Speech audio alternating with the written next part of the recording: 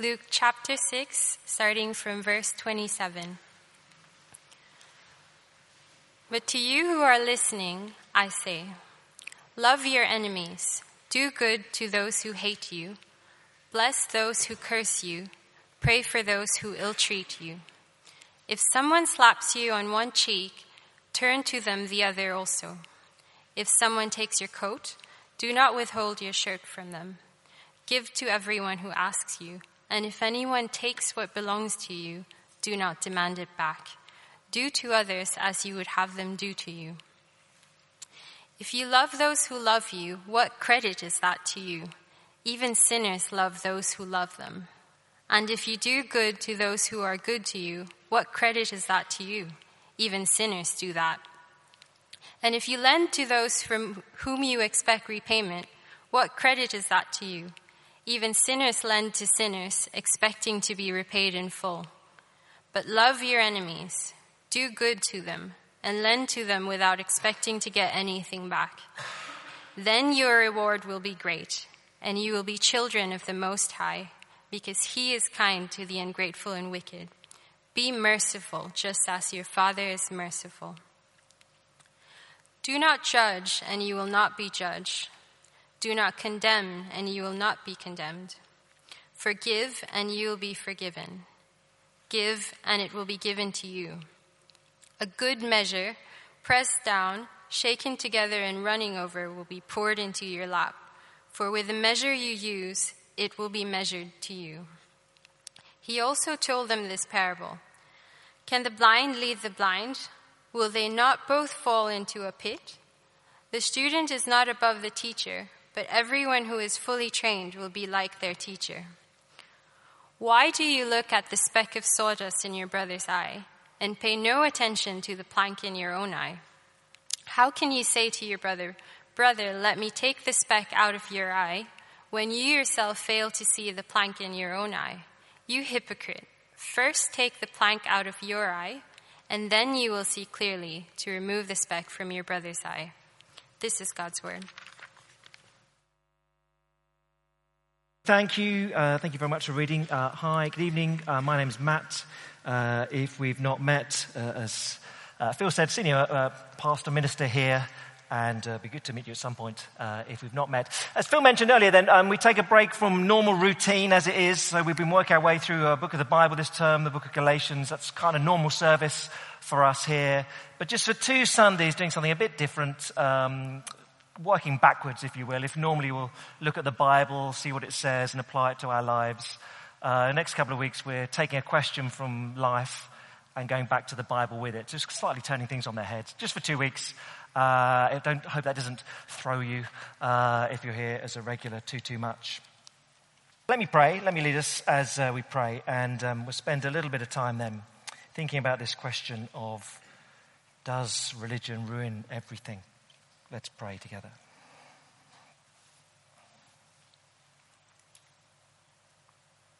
Our Father, to be a Christian is fantastic. Those of us who know that to be true and are clear thinking in our minds know that it is wonderful. And following the Lord Jesus ruins nothing. It makes everything better. We may give up a few trifling pleasures for a short period of time, but what we get back is infinitely greater in this life, and there's eternal life to come. It ruins nothing. So help us once again, or for the first time, see how following Jesus is good for us. It's good for our society. It's good for our world. And it brings honor to you. Help us see that, Father. I have feeble words, but would your word show us that that is true? We ask it in Jesus' name. Amen.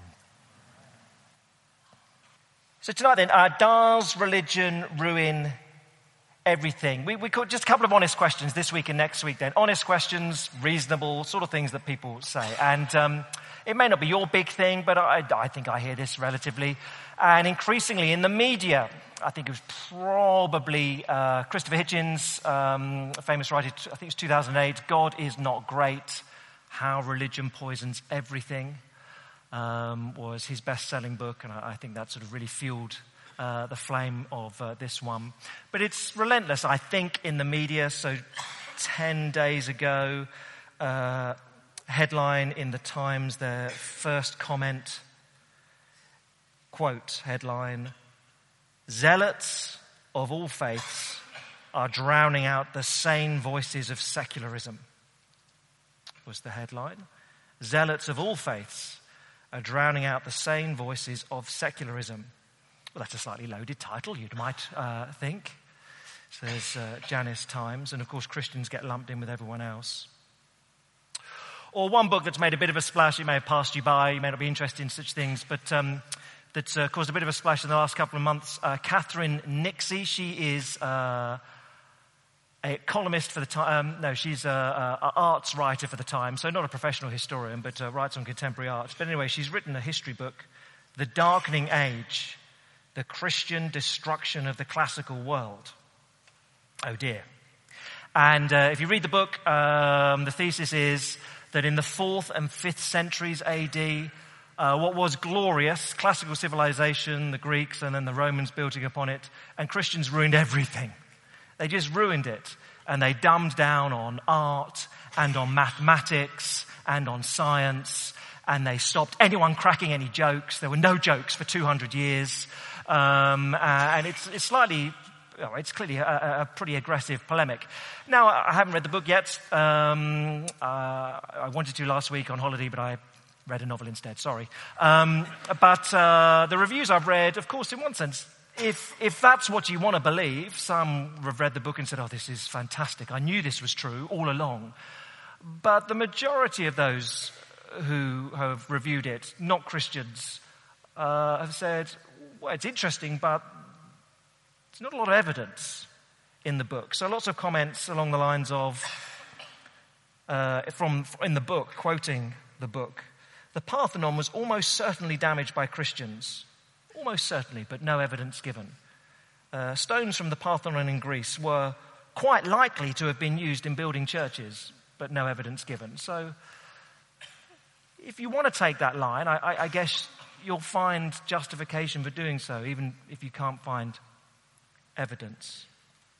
The problem is for a statement such as doesn't religion or even Christianity ruin everything is it is a bit lazy and doesn't really engage your brain. You could say religion causes all sorts of problems in the world. You could say that is a fairly lazy statement, but you could almost replace religion with anything.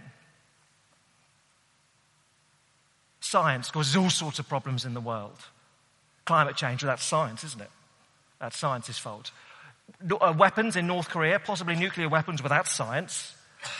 At that point you say, well, yeah, I guess there's science involved, but there are other elements as well. People, nasty people, in the case of building nuclear weapons to fire against others. Or, take another example. Capitalism causes all sorts of problems in the world. Well, again, that's a slightly lazy statement. You could argue that. Look, Grenfell Tower, capitalism. There you go. That's what happens with capitalism. Or NHS waiting lists. It's capitalism. You say, well, probably things are a little more complicated than that. To blame on a blanket issue, say it is to blame religion, business, capitalism, science. It's about as facile as this. Try this one. Hats. Hats are to blame for all the problems in the world. And I'm sorry if you're wearing a hat, but you mustn't, because hats ruin everything. So let me prove my thesis. Here we've got a picture of some hat wearers. And look. Mao Zedong. There we go. Stalin, Hitler, Robert Mugabe. They all wore hats. If they hadn't have worn hats, the world would be fine. Hats ruin everything. And at that point you might say, well, no, I'm not sure it's as simple as that. That's a slightly superficial analysis of the issue. In fact, the hats might be just irrelevant. Or maybe there is something about being a dictator that feels you know, I don't know. Religion ruins everything. You can't. That's just such a lazy statement. But the problem is, people start to believe it. You get a book like the Catherine Nixie that Christianity has ruined civilization in the past. And she ends up saying, so when you look at the 4th and 5th century, Christianity then is basically the same as IS today. And all religions are awful. And religion ruins everything. Well, even if you've got no evidence, you just keep saying that enough and people start to think, well, there's probably something to that.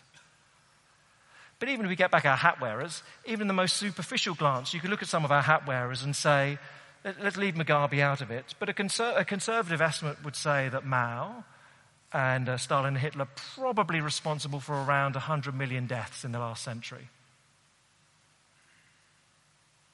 Note, all of them would have described themselves as atheists, and certainly not, in any sense, religious. So look, if you want to play the superficial game of lazy name-blaming, well, you can do that, but it doesn't really work. Anyway, enough. I have very little interest in defending religion as such, but the modern attack upon Christianity, suggesting, well, Christians in the past, they're just no different to IS in the world today, no, that won't do. Now, I'd quite like to demonstrate that to you historically and look at actually how science and in particular medicine flourished in those centuries because of the Christians, and without the Christians, medical knowledge would have drifted away. But, you could argue the toss on that one. Or I could just tell you that, and you have to sort of do your research to find out if I'm speaking the truth or not. It is true.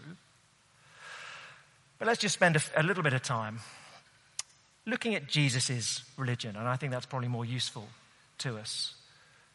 We're going to look at Jesus' religion, and just at this one little section of Luke's Gospel, I'd love you to take away Luke's Gospel and to read it, but just this one little section of Luke's Gospel. In no sense are we going to do a detailed unpacking of the verses as we would do normally. I just want to draw out some of the headlines from here. But we're jumping in here then to a section where Jesus is preaching. It's a sermon, and some elements of it you'll probably know. They're quite familiar. This sermon on the plain, as it's known here in Luke. Look, and I just want to make 3 points really about Jesus' religion. Is it good for the world? It certainly is. 3 things. Love your enemies, he says. Sort out your plank. And be merciful like your dad. All right? Those 3.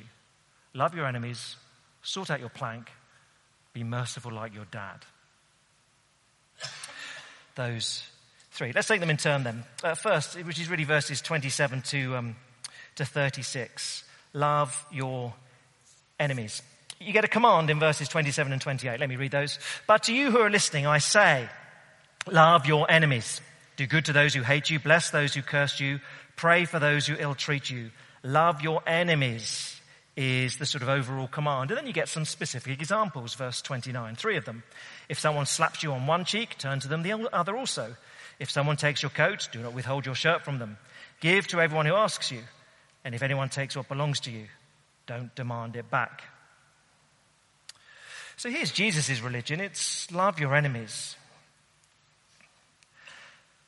Now, for those of us who are Christians already, I don't want to put a limit, in one sense, on what Jesus is actually asking of Christians to do here. But you need to bear in mind somewhat that he's preaching for effect. So when he says, take the plank out of your eye, I don't observe anyone actually wandering around with planks in their eyes. He's making a point for impact.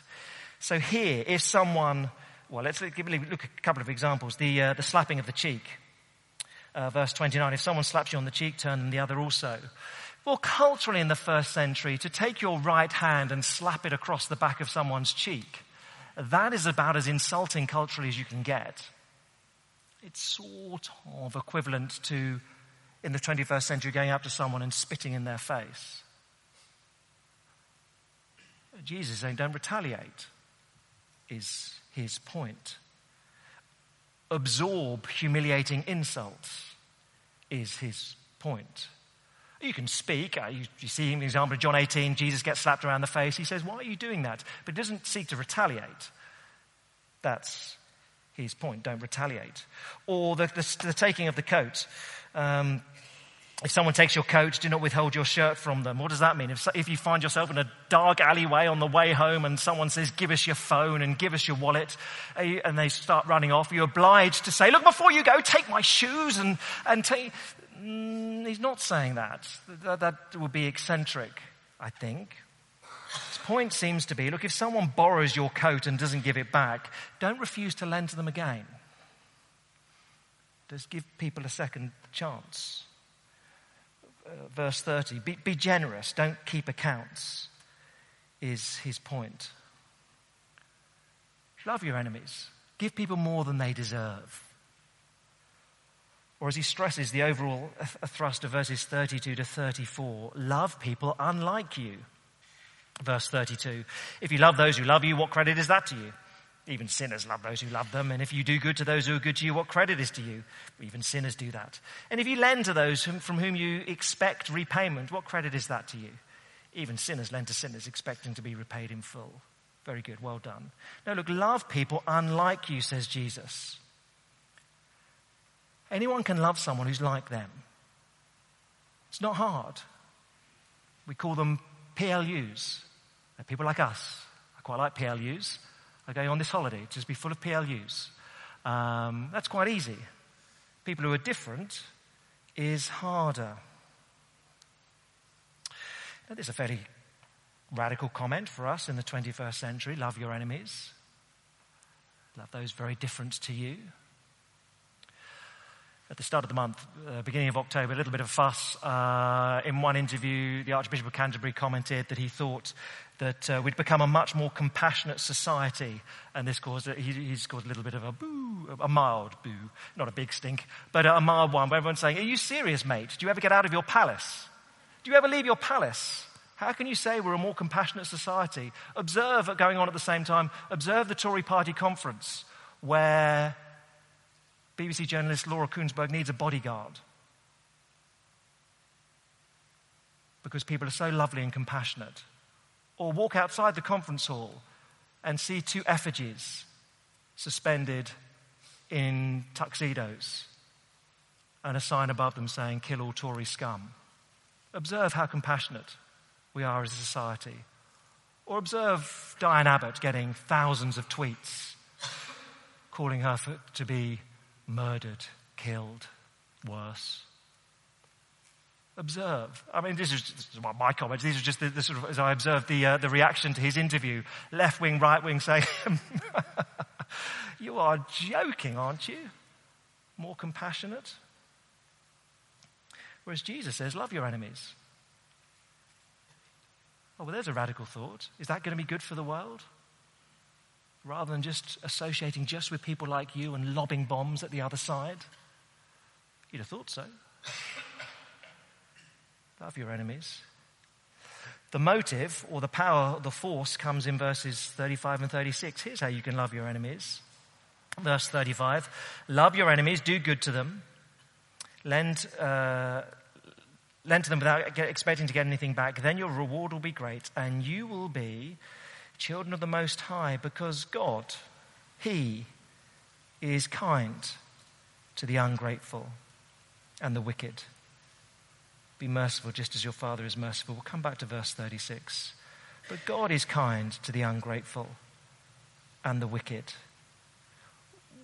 Well, Jesus would say that's you and me. All of us are naturally unkind and self-absorbed. Naturally, we declare ourselves enemies of God. It may be in a very mild way. It may be voluble. You may campaign and say, I hate God. But even in a very mild way, we just say, no, thank you. No, thank you. Don't want you. I'll run life my own way. We're all naturally ungrateful. And the essence of the Christian faith is that God comes down in Jesus Christ and dies for his enemies. He doesn't just lob bombs at us. He doesn't say, well, if you're going to be ungrateful, I'll retaliate against you. He comes down and gives himself for people like you and me. Love your enemies, says Jesus. That's how I treat people. That's how God in human flesh lived.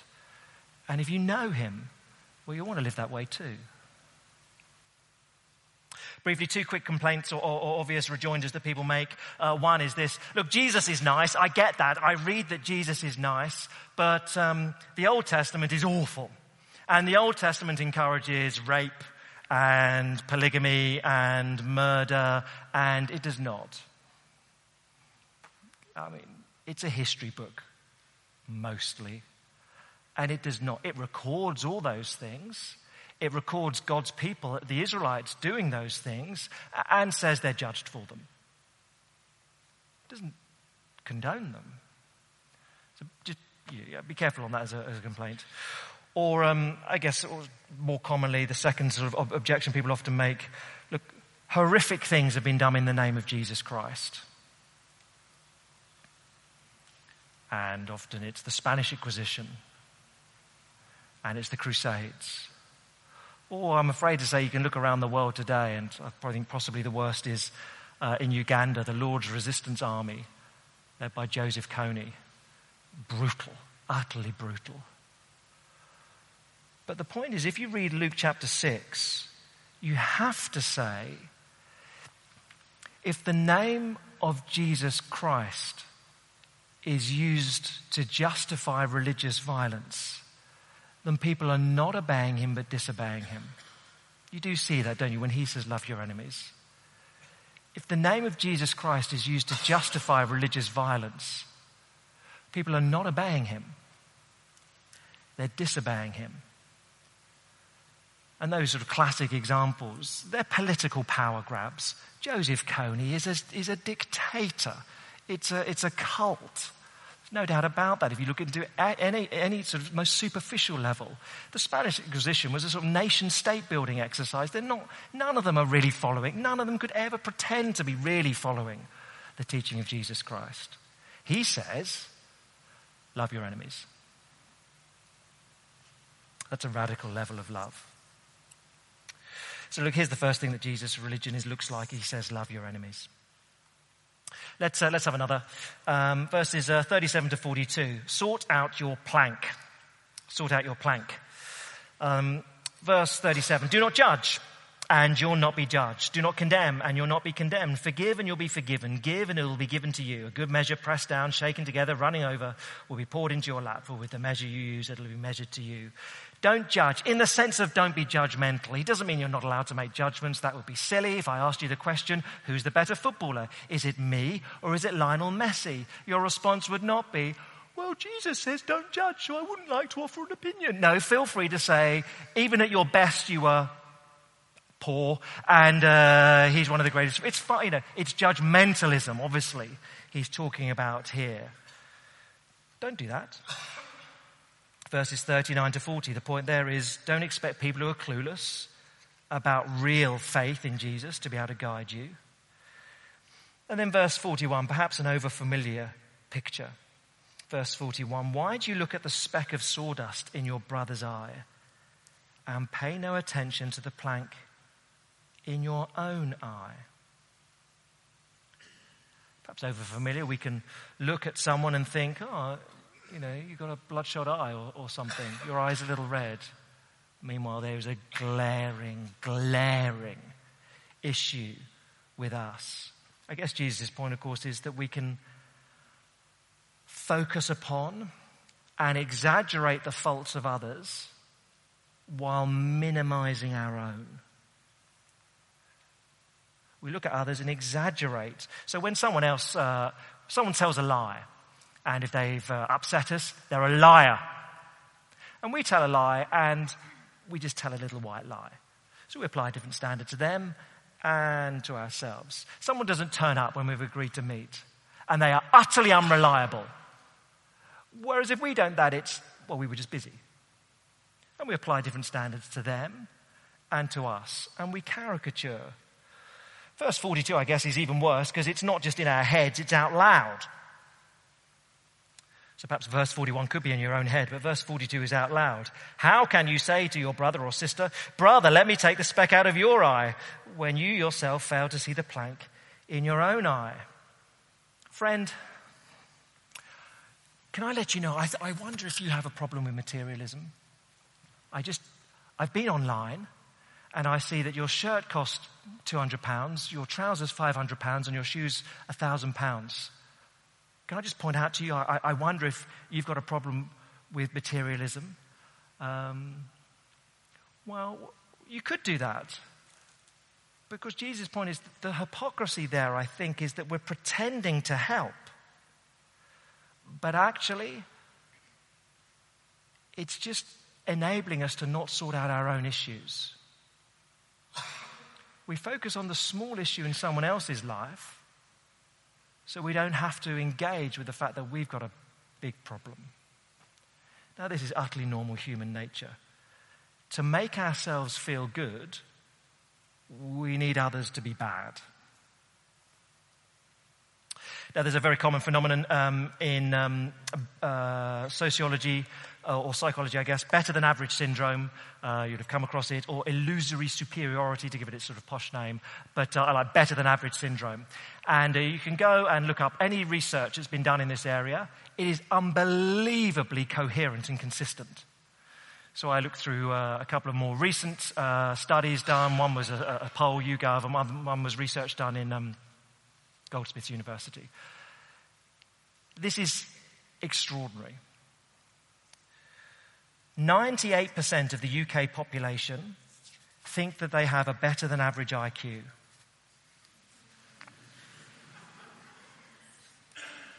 Do the maths.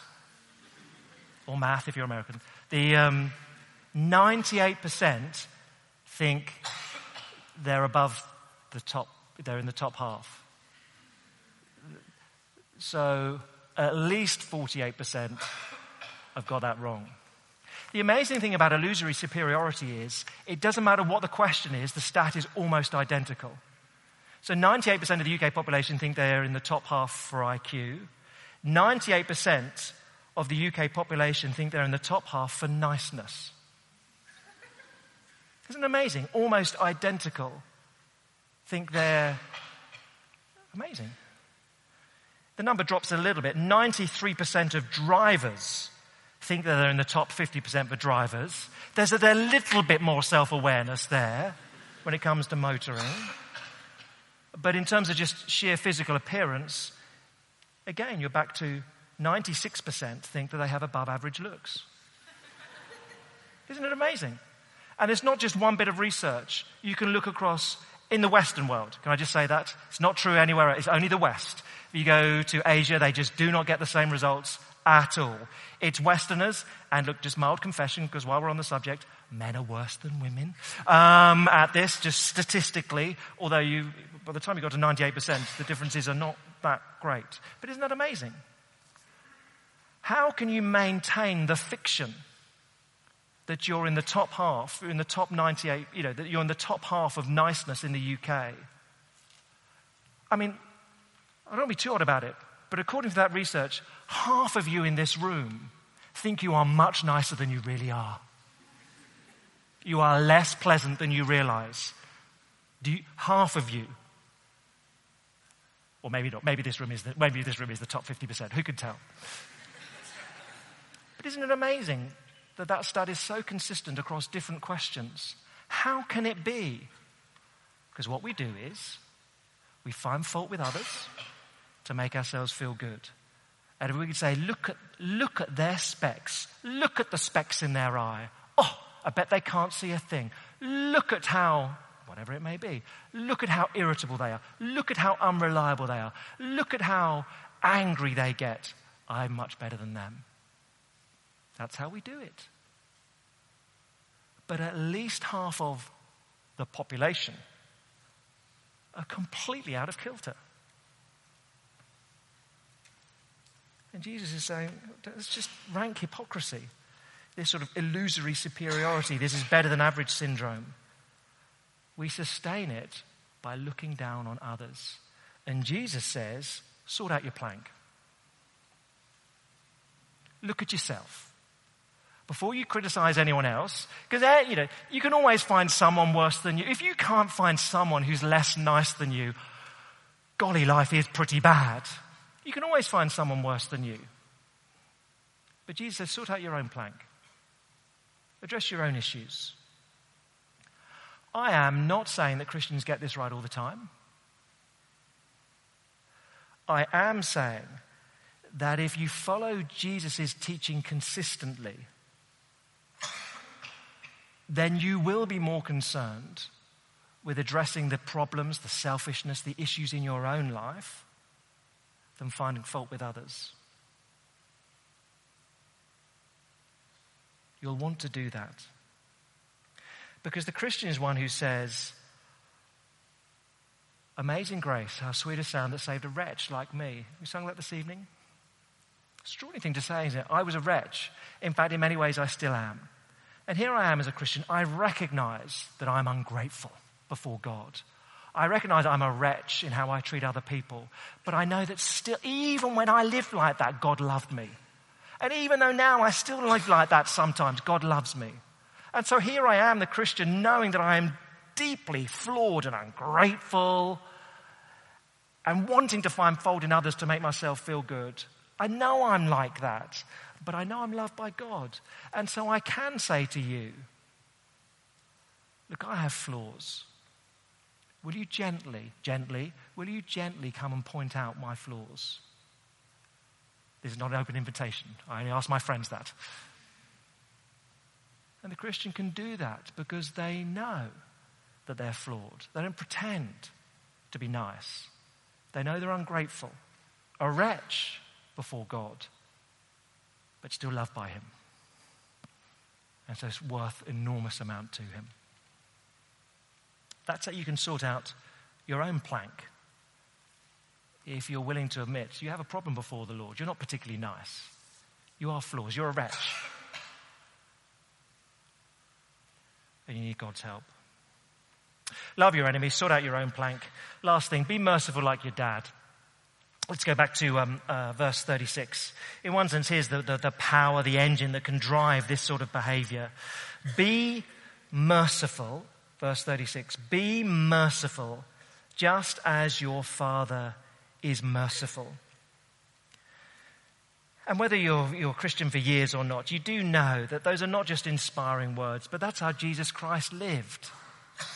So you read on in the account, Luke's account of Jesus' life, and you get to chapter 22, and Jesus is arrested by armed guards, and his followers pick up their swords and start swinging them around, and he says, "Put your swords down."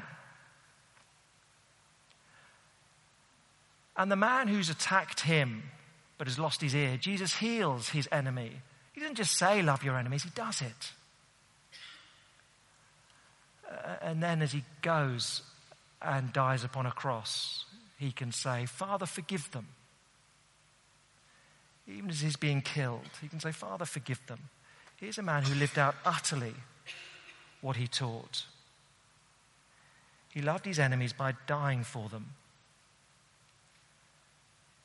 And actually, naturally, we're the ungrateful. We're the enemies of God that he died for.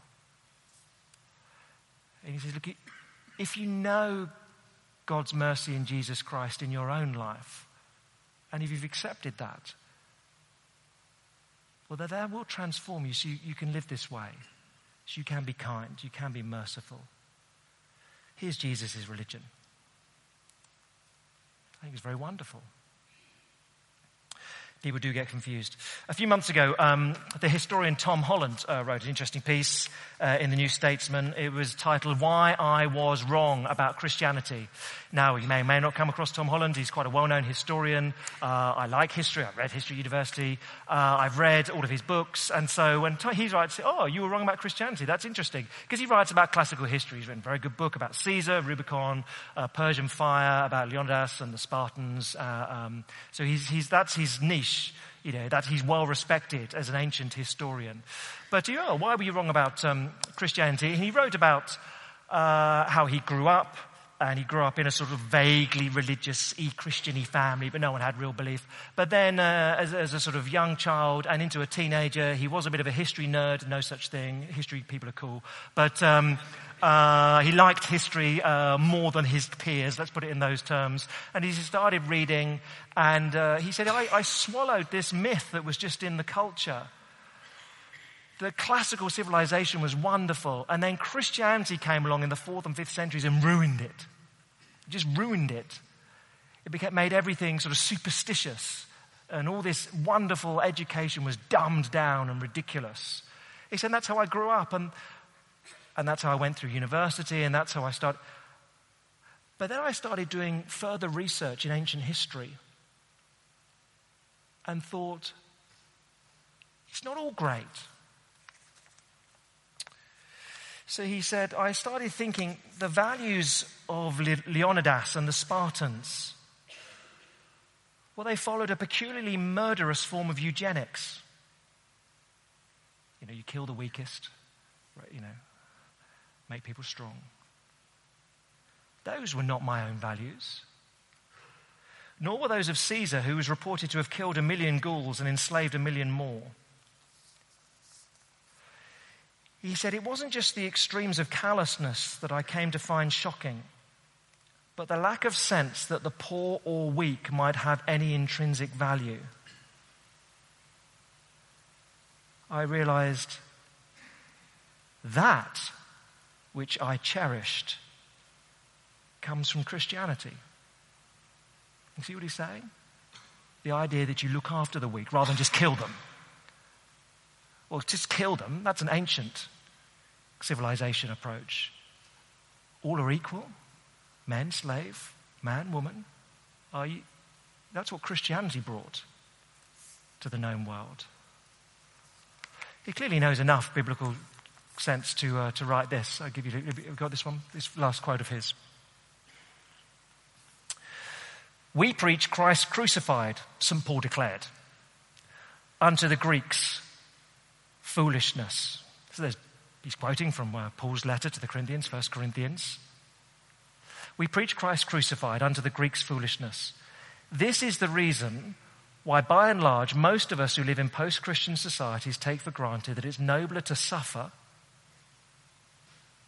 than inflict suffering. It's why we generally assume that every human life is of equal value. In my morals and my ethics, I've learned to accept I am not Greek or Roman at all, but I'm thoroughly and proudly Christian. He's not saying he's a Christian believer who trusts Jesus for his eternity. He's not saying that. He is saying these values, all human lives are equal. You don't just crush the weakest, you look after them. As a professional historian who specializes in ancient history, I'm telling you that comes from Christianity and nowhere else in the West. Isn't that striking? Well, let me give you one final example, then we finish. Those who follow Jesus properly live this out as well. Let me give you the example of communist Romania. I've visited Romania a few times, and you can still see many of the atrocities committed under the communist regime of Ceausescu. Here's one example. The Christian pastor, who's a man called John Stănescu, who was arrested under the Ceausescu regime for preaching. And he preached in his church and was arrested and was taken to a prison run by a man named Colonel Alban. But John Stănescu wouldn't give up, so here I am, I'm in prison, I'll just preach to all the prisoners who aren't Christians. You a Christian? No. Well, let me tell you about Jesus. And he starts shouting through his bars, and so this drove the commandant, the prison captain, Colonel Alban, absolutely crazy. He stormed in with a number of guards, had Stănescu stripped. Will you stop preaching? No. Do you know about Jesus? No, I don't want to know. Let me tell you about Jesus. And he said, whip him, kill him, beat him. At that moment, the colonel was summoned back to his office. Some others had come from higher up the chain in Bucharest to come and visit him. He said, I'll get back to you later. The problem was, as often happened culturally, Colonel Alban had been denounced as a counter-revolutionary. Someone higher in the ranks wanted to sort out a grudge with him. And so an hour later, he found himself back in the cell with John Stănescu and about 20 others. Well, the 20 others thought, well, this is interesting. The man who's put us in prison and held us captive and treated us badly now appears to be in a cell. And they had a very brief discussion and piled in on him. And John Stănescu wrapped himself around Colonel Alban and wouldn't let him go. And so every kick, every thump, every beat, he took himself. And so the colonel, after a while, they all gave up. After a while, the colonel asked him, where do you get the power to do this, to live this way? And he said, I follow Jesus Christ. I follow the God who loves his enemies. And I'm seeking to do the same for you. Beware of any faith or culture without a cross.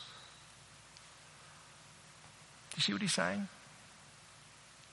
At the heart of the Christian faith is the message of God himself coming down and dying upon a cross for people like you and me, all of us, who naturally declare enmity. He's saying that's at the heart of the Christian faith. And it's not just a wonderful truth to say that Jesus died to pay for all that I've done wrong so I can live in heaven forever. It's not just a wonderful truth. It's the pattern that Christians seek to follow. So beware of a faith, a religious system that doesn't have a cross. That's Jesus' religion. Love your enemies, sort out your plank. Ultimately, be merciful like your dad. And if you know that, well, you can live that way. But isn't that wonderful? Is that a religion that ruins anything? No. It is a religion that's transformed the world, because at its heart is a God who loves his enemies. It's wonderful. Let's pray together.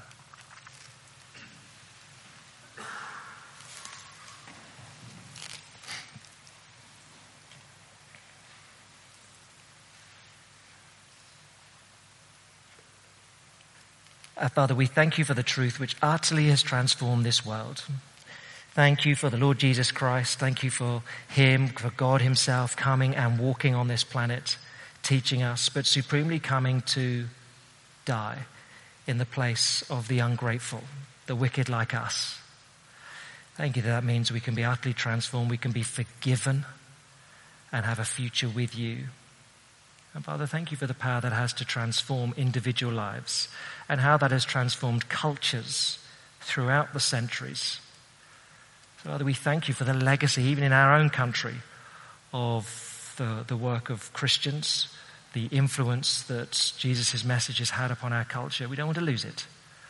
But Father, above all, we want to be those who trust him and so personally can live this way. We ask in Jesus' name. Amen.